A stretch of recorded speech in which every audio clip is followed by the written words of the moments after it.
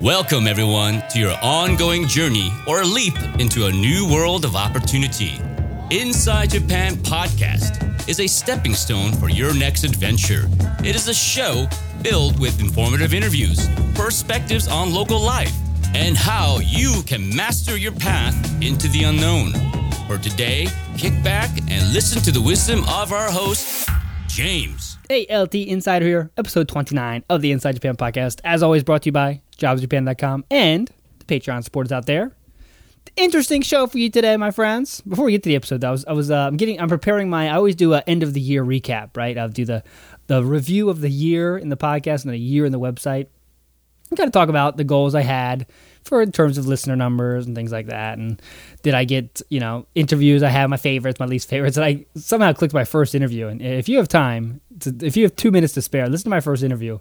And it's embarrassing for me because this is how far bad I was. I guess not the right way to say it, but it's really bad. I listened to it yesterday. It's wow, I was a really bad interviewer. But that was 3 years ago. So I've gotten slightly better since then. So hopefully you can enjoy this episode with Hee Gun. And he is a business entrepreneur, business owner in Japan. He started his own business. And it's an interesting one. I don't want to spoil anything for you now because I want you to learn along with me because I kind of didn't know what it was either when I started the interview. And then he kind of told me what it is and what the idea behind it was. So he had a ton of interesting path to Japan. He went to high school in Japan, so a little bit different than most of you probably listening out there that, come to Japan in different ways, not in high school. So I tried to concentrate on, though, what we can learn from him, what you can still learn from him, even if you don't go to high school in Japan. And interesting note, though, he went to international high school in Japan, so it wasn't like he was just a native level speaker of Japanese either when he started his business, because he wasn't, as he says. So, anyone can take the things that Hee Gun did and, apply them. If you have an idea and you push hard enough, you can make it happen. That's the basic message of this episode. So without further ado, let's get to it. Hee Gun and his story of Nishiyogi Place. Enjoy. How you doing today, Hee Gun? I'm doing great, James. Yeah, it's nice having the show today to learn about this mysterious thing that if you just hear the name, you don't know what's going on, right? Nishiyogi Place. Who knows what that is, right? But we're going to learn from you today. So why don't you tell us that? What is Nishiyogi Place? And I want to get into the idea of how you came up with the idea, of course, too. But let me just start with the end point, right? What is Nishiyogi Place? So Nishiyogi Place is a co-working and makerspace here in Tokyo, Japan. And it really is a place for entrepreneurs to express their creativity and a place to find inspiration. Okay, so I've heard of these kind of things before where like you go somewhere and it's like supposed to be inspirational and stuff. But I mean, how do you, okay, let me go straight to the point. How do you get money for that, right? Yeah, and that's when a lot of people just kind of ask me when I say that one-liner. And it's interesting because we really run educational programs. We learn educational programs that teach and things about business model, canvas, and also entrepreneurship. And our revenue source comes from three different things. Our educational programs, our co-working space where people come here for monthly members or day members, and then a makerspace where we can be your consultant in your hardware project. Okay. So we'll get more into Nishiyogi Place near the halfway point or end of this interview. But let's get to your beginnings in Japan, right? Because I don't think you were born in Japan. So No. How did you come to Japan? What was your kind of reason for coming to Japan in the first place? And how did you go about doing it?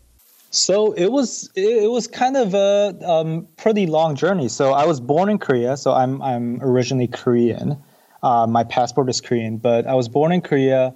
Grew up there a little bit, actually lived in Vietnam because of my family situation. We actually moved our business to Vietnam, so I lived there for a year. And then I lived in Tokyo for, I guess, now 10 years. I grew up basically in a very international community of Japan. And then I went to college in the States. And I just got back 2 years ago. From the States, and then now I'm reliving Japan. Okay, so when you came to Japan then, what was your kind of Japanese level? Or did you not have to have Japanese because you're in an international community? So I couldn't speak Japanese. I was actually, I remember because I was in Shogakko Ichinense, elementary school, and then I couldn't speak Japanese, so I was rather kind of an outsider within the school. But, I really learned Japanese through watching, actually surprising anime and TV. Okay. And then you kind of picked it up, and then you said, when you went through all school, right? So all through high school in Japan. Yeah. Okay. So I went through high school basically elementary, middle school, and high school, but I went to international school. It was a school called American School in Japan. And that's where I learned English and also Japanese, but in a very different way. Okay. So then now, I mean, just I want to ask something like that. Did they teach you kanji at the same style they teach the, Japanese learners? Was it just here's first grade, you got to know these. Here's second grade, you got to know these. Was that same system? So it's interesting because most classes we don't, because we only have like 2 hours of Japanese every day or something like that. But I had a special Japanese teacher that really drove me in kanji. So I'm actually grateful because I can use kanji and I'm quite good at it now. Oh, okay. So then, then now you graduate high school, say, hey, I want to go to college. Mm-hmm. Is there a reason you chose America over Japan, like specifically? Was it just, for the experience? So I think it was really in my school environment that I grew up. I had a lot of international American friends. So it was really a dream of mine to go to the U.S. and see what the buzz was about. Oh, cool. And maybe I'm surprising people, but the Japanese life and Japanese college life and American college life are very extremely different things.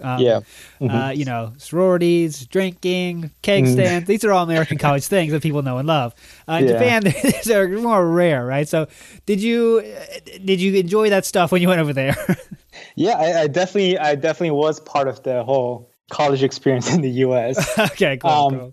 But, it's interesting because Japanese college life is very different. And I know this because some of my friends went to Japanese colleges. And I know they still do the drinking. I know, in a very different fashion.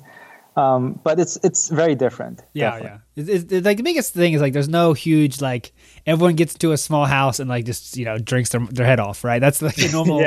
There's not like a big Halloween party at my house and then everyone goes to their house. It's just a mess, right? That doesn't happen. It's really interesting. And I want to know about that because how Japan college is set up for anyone who doesn't know. The entrance exams to the college is really difficult. Once you're in though, it's kind of you could coast more. American college is also difficult to get in. There's no like tests though, but once you get in, you still got to work, right? So, did you? How does that work when you want to come back? Did you go to 4 years of college in America, or? Yeah. So okay. I did the whole 4 years in the U.S., but that was kind of the interesting point where getting into college it was hard. But since I majored in engineering too, it was quite a lot of studying, especially in the U.S. Okay, but you kind of took studying seriously. It sounds like you were a good student. I tried to. I'm going to say I was the best student. Okay, so then your college life is done. Now you're at a crossroads, right? I'm sure you could have got a job in America with that shiny new degree, right? In engineering, probably. I don't know the climate at that time, but you probably could have, but you decided to come back to Japan. So what was I thinking there? So it really was because of my family business. So my family business is in retail, fashion, and also they do a lot of things with Marui and Isetan Hyakaten. But after finishing school, I kind of, wanted to come back and really see and test my entrepreneurial chops. And it was a really good place to start. Okay. So about your family business, was this is this a store or was it something different than that? So, mainly it was manufacturing. We have a factory in Vietnam and we manufacture goods for department stores in Japan. Okay. And then your dad kind of came here to kind of handle the business in Japan side. Yep, that's it. Okay, so then you came back to Japan. Now you want to be an entrepreneur, right? A lot of people say I want to be an entrepreneur, right? But doing something is different than just than actually just saying it. So, what I guess Ninshiogi Place, like you explained earlier, is a place to where people come and they can learn things, be around each other, like a educational environment. How did you come up with this idea? Right? It's not it's not the normal. Hey, I want to start a lemonade stand or something like that. Idea, right? So how did you come about it? Yeah, so it was really from my desire. So. Coming from a very multicultural background, I just came from the U.S., understood, and there's a lot of entrepreneurs, a lot of people starting businesses. And I come to Japan, and it is there, but it's a lot smaller. I would say I kind of was swimming in this pool of like, I want to be an entrepreneur in Japan, but where do I go? And really, out of my selfish desire, it's, why not just create a space that entrepreneurs and like-minded people can gather. Okay. And So what, I mean, I know that when you make a business in Japan, you got to explain to them exactly what you're doing. You got to show that have the cash ready, a lot of cash there. How did you pitch this thing to them? I mean, maybe at Tokyo it might be easier than other places, but I know some places it's really difficult to have a new idea because they say, well, I don't understand this idea, so you don't get a business, what's it called? Business something, the thing that says you can have a business. So what did you how did you pitch this thing? What was your idea? Was it an easy process for you? So it was quite arduous. It's a lot of knocking on doors and, trying to convince people. Of course, you're going to get rejected and say, like, why would you do that? It's risky. But I would say there's part of Japan that is really wanting entrepreneurs. And, the Japanese government and I know big companies want more entrepreneurs in Japan. So I was very lucky enough to get subsidy from the Keizai Sangyosho, the Ministry of Economy and Trade, and that's really what pushed this project to the execution. Oh, cool. So how did you? For anyone that I know maybe they don't want to do the same exact thing, but I guess they could. But how did you? Can you walk us through that process? Right? Is it just go to the city hall and say, "Hey, I want to start a business"? What did you? Don't go through the whole thing. I know it's a really long thing, but give us an outline. Yeah. What steps does it take? How long does it take? So I would say it was an application process. So there was a subsidy, a grant basically, that the Keizai Sangyosho was offering. And I really applied and tried to promote that this space is something that the Japanese economy and the people need. And it was like a 3-4 month process of back and forth applications, interviews, and trying to get them to understand what we were trying to do.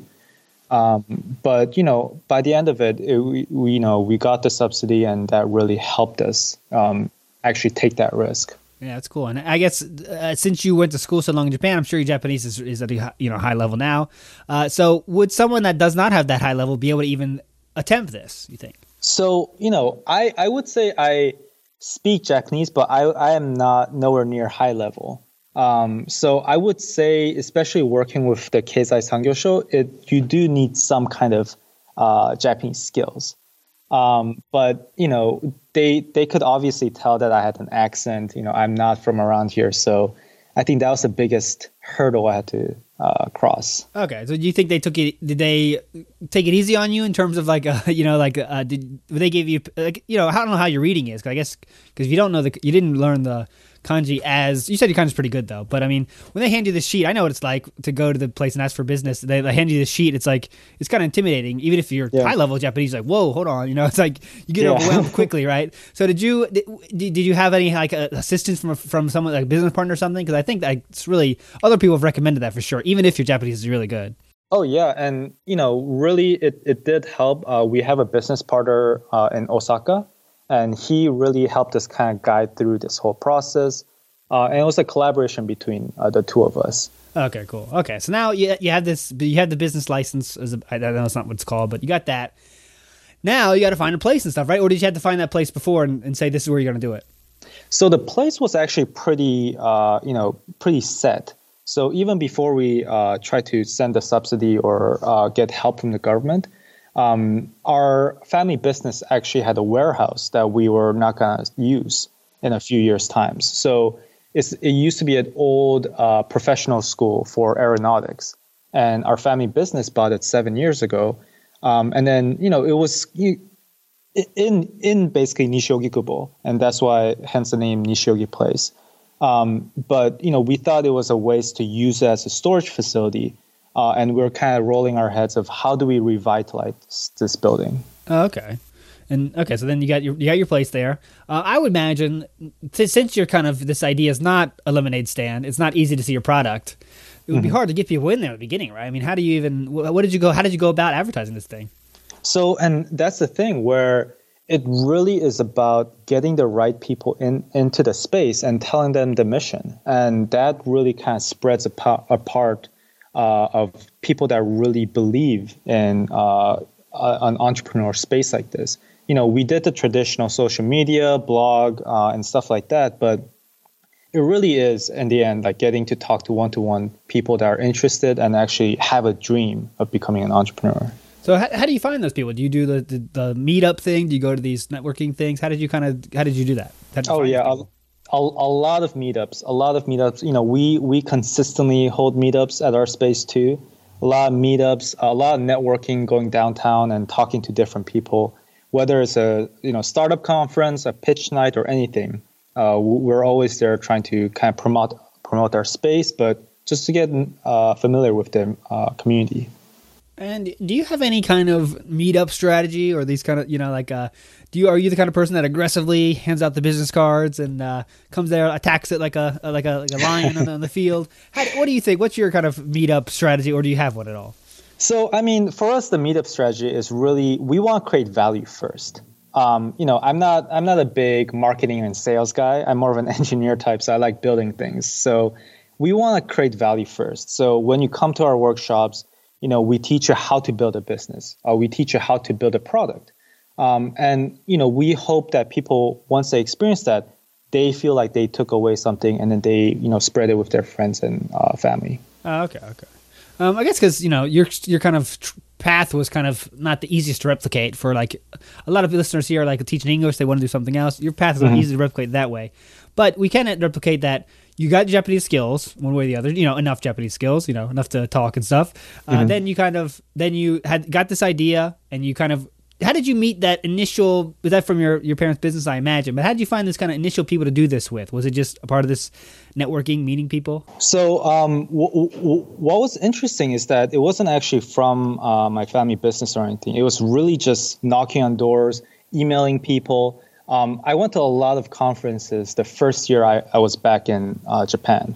So I just went on conference tours, just emailing people and seeing like, hey, I have this idea. What do you think?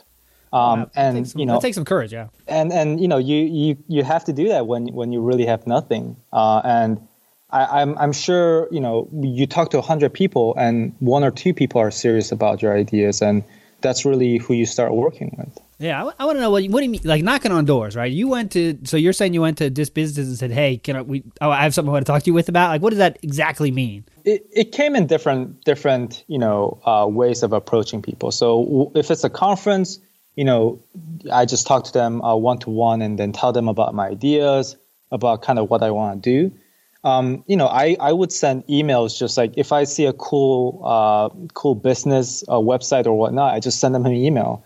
Most of them don't respond, but the people that are very interested and think it's the right timing for them, we talk and then we understand, like, can we work together? And then from there, the ball starts rolling. Yeah, so I guess you would advise, if you write to 100 people, you might hear back from what, 2, 3, 4, 5. That's still okay, right? 2. Yeah. Okay, so yeah, take that in mind. So be sure to, guys, listening, if you want to see what Nishioku Place looks like, you can go to the Facebook page, of course, the website, nishiokuplace.com. It looks really cool. Got a cool, decoration, kind of hip-looking things in there. It looks pretty cool. A lot of places looks like a lot of desks and stuff. A lot of desks, a lot of places outside. Place looks really cool.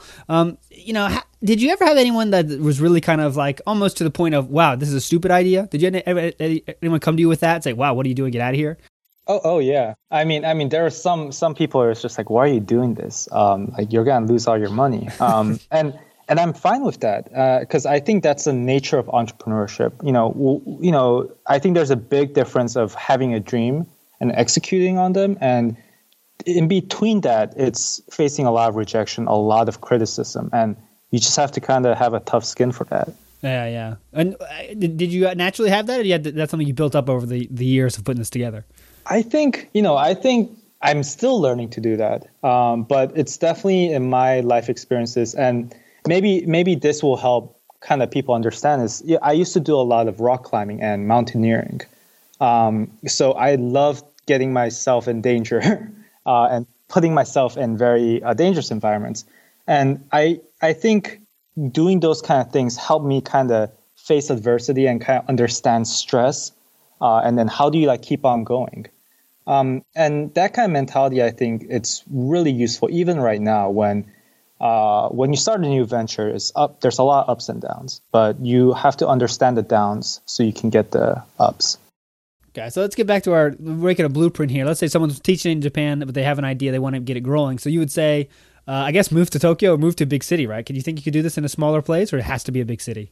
I would say, I think Tokyo is a great place to start, especially if you're talking about Japan. Tokyo is the center of all of it. And I think there's a lot of great connections. And, it's interesting. A lot of people limit themselves even if they come to Tokyo. They think since they can't speak Japanese, they're like, oh, I have to kind of hang around in my same community of friends or whoever I meet.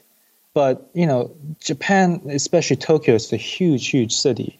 You just have to start knocking on doors. Yeah, okay, yeah. So then the next point would be to get at these conferences, get at these meetups, just get yourself out there and try to talk to people like you did, and then, hopefully it'll happen. I mean, so how let's go. So you came back to Japan. How long was it until this place, Nishiyogi place, got opened, like in terms of time? So it really was a 2-year project where the idea started once I got back. A year of just grinding and just talking to people, knocking on doors.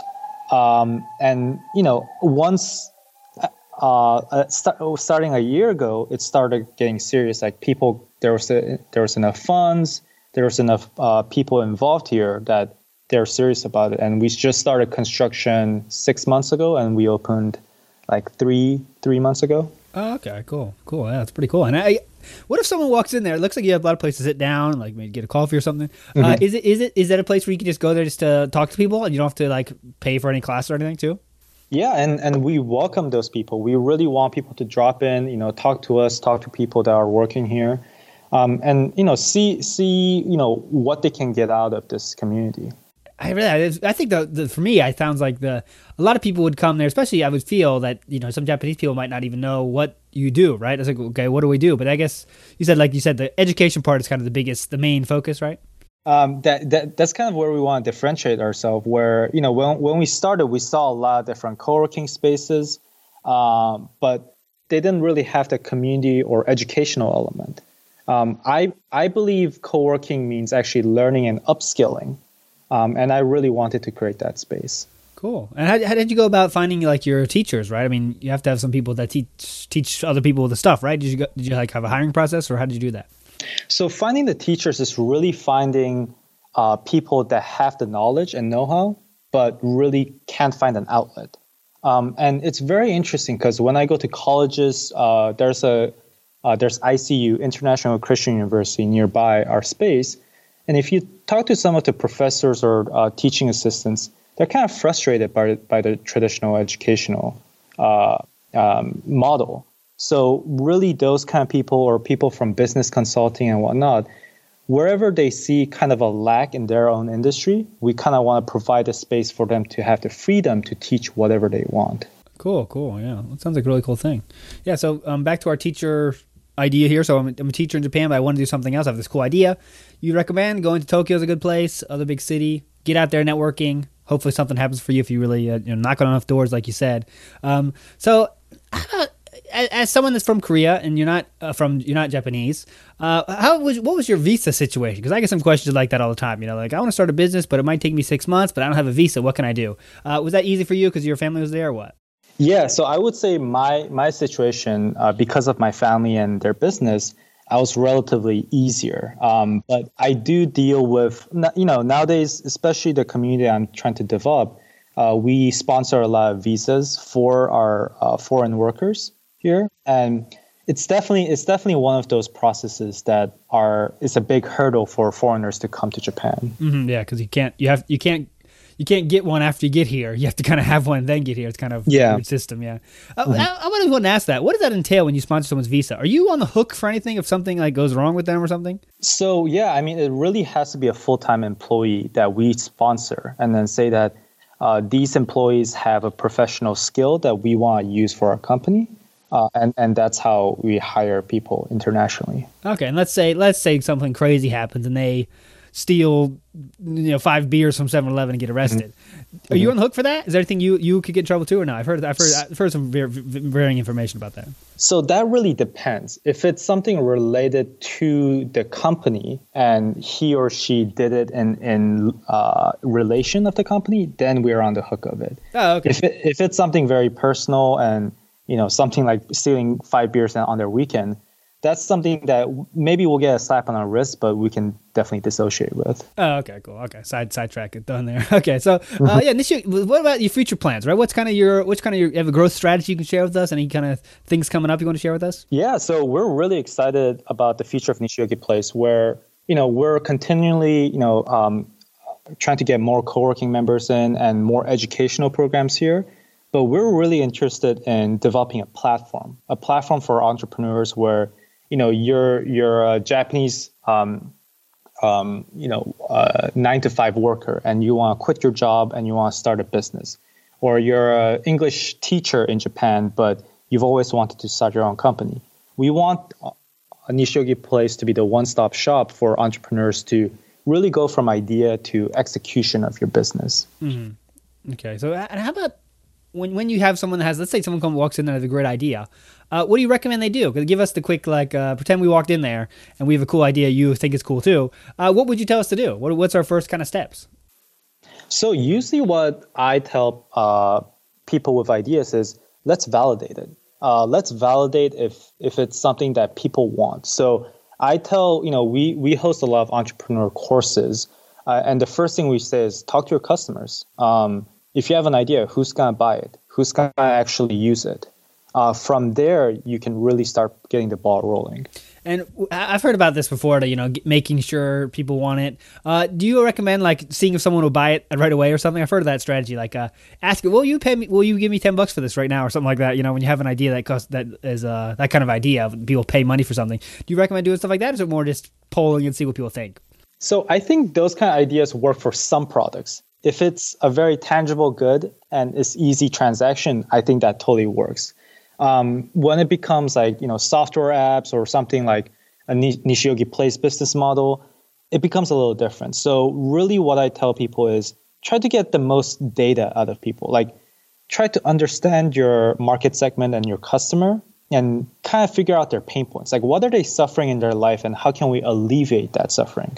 Mm-hmm. Yeah, so that pain points thing is something I've heard before in the show. That's just how you find business ideas from finding where people have trouble with things. What kind of trends do you think are going on in Japan right now? The Olympics are coming up. A lot more foreigners are going to be in Japan soon. Is there any kind of trends you've noticed? Ideas maybe in one kind of field or something that are happening a lot these days? So a lot of things that we focus and I see in Japan as a whole is the shift in working culture. Because there's a lot more foreigners coming. There's a lot more Japanese locals that are looking at a different way of working. Because traditionally, and we've seen in news, there's things like karoshi, which, people die here because of overwork. So the working culture and the way that people work it's very outdated, I believe. And I believe that, you need to change that in a sense that people work, but people work life. It's something that they enjoy doing. They can express creativity. Yeah, that's a tough thing, right? It's finding a job that allows you to do that. And that's cool that you've got that for sure in your job. I guess someone out there. Let's talk to the person out there that has an idea. What kind of advice would you give them to start their journey? Is there any kind of thing you wish you knew that would make it easier for you in your path, or anything that you could share with us? So I would say it goes back to talking to your customers. Every time I've made a lot of mistakes starting Nishiogi Place because I didn't know any better. But I would say the biggest way that I could have avoided those mistakes is talk to people that would use your service. Talk to people that have tried it before, and also never be afraid to ask for help. Because, yes, you will get rejected sometimes if people don't really care about your ideas, but you always got to reach out and try to get mentorship or some kind of help to really nurture your ideas. There you go, guys. So NishiogiPlace.com is where to go. They also have Facebook, Instagram. Anywhere else we can check you out if we want to check out more of your stuff? Yeah, you can follow us on Facebook. We also have a meetup group called Startup Life Tokyo. So we host events regularly. So please come and talk to us. And, we would love to hear your ideas. Yeah, it seems like everyone that's doing something in Tokyo or these bigger cities always talk about meetups and how important they are. So yeah, especially if you're hosting one, you can meet He-Gun himself at one of these meetups for sure. So, He-Gun, thanks so much for your time. Wish you the best of luck in the Shogi place. If I'm ever in Tokyo, I'll stop by myself and hope to get catching some of the vibes of that place for sure. Definitely. Well, thank you so much, James. I really hope you enjoyed today's Inside Japan podcast. Dive deeper into our world and learn more about what awaits you. Check out altinsider.com. And for regular, up-to-the-minute job postings, check into jobsinjapan.com for the next big gig. Please tune in for our regular excursions into the world of Japan, and good luck. Ganbatte!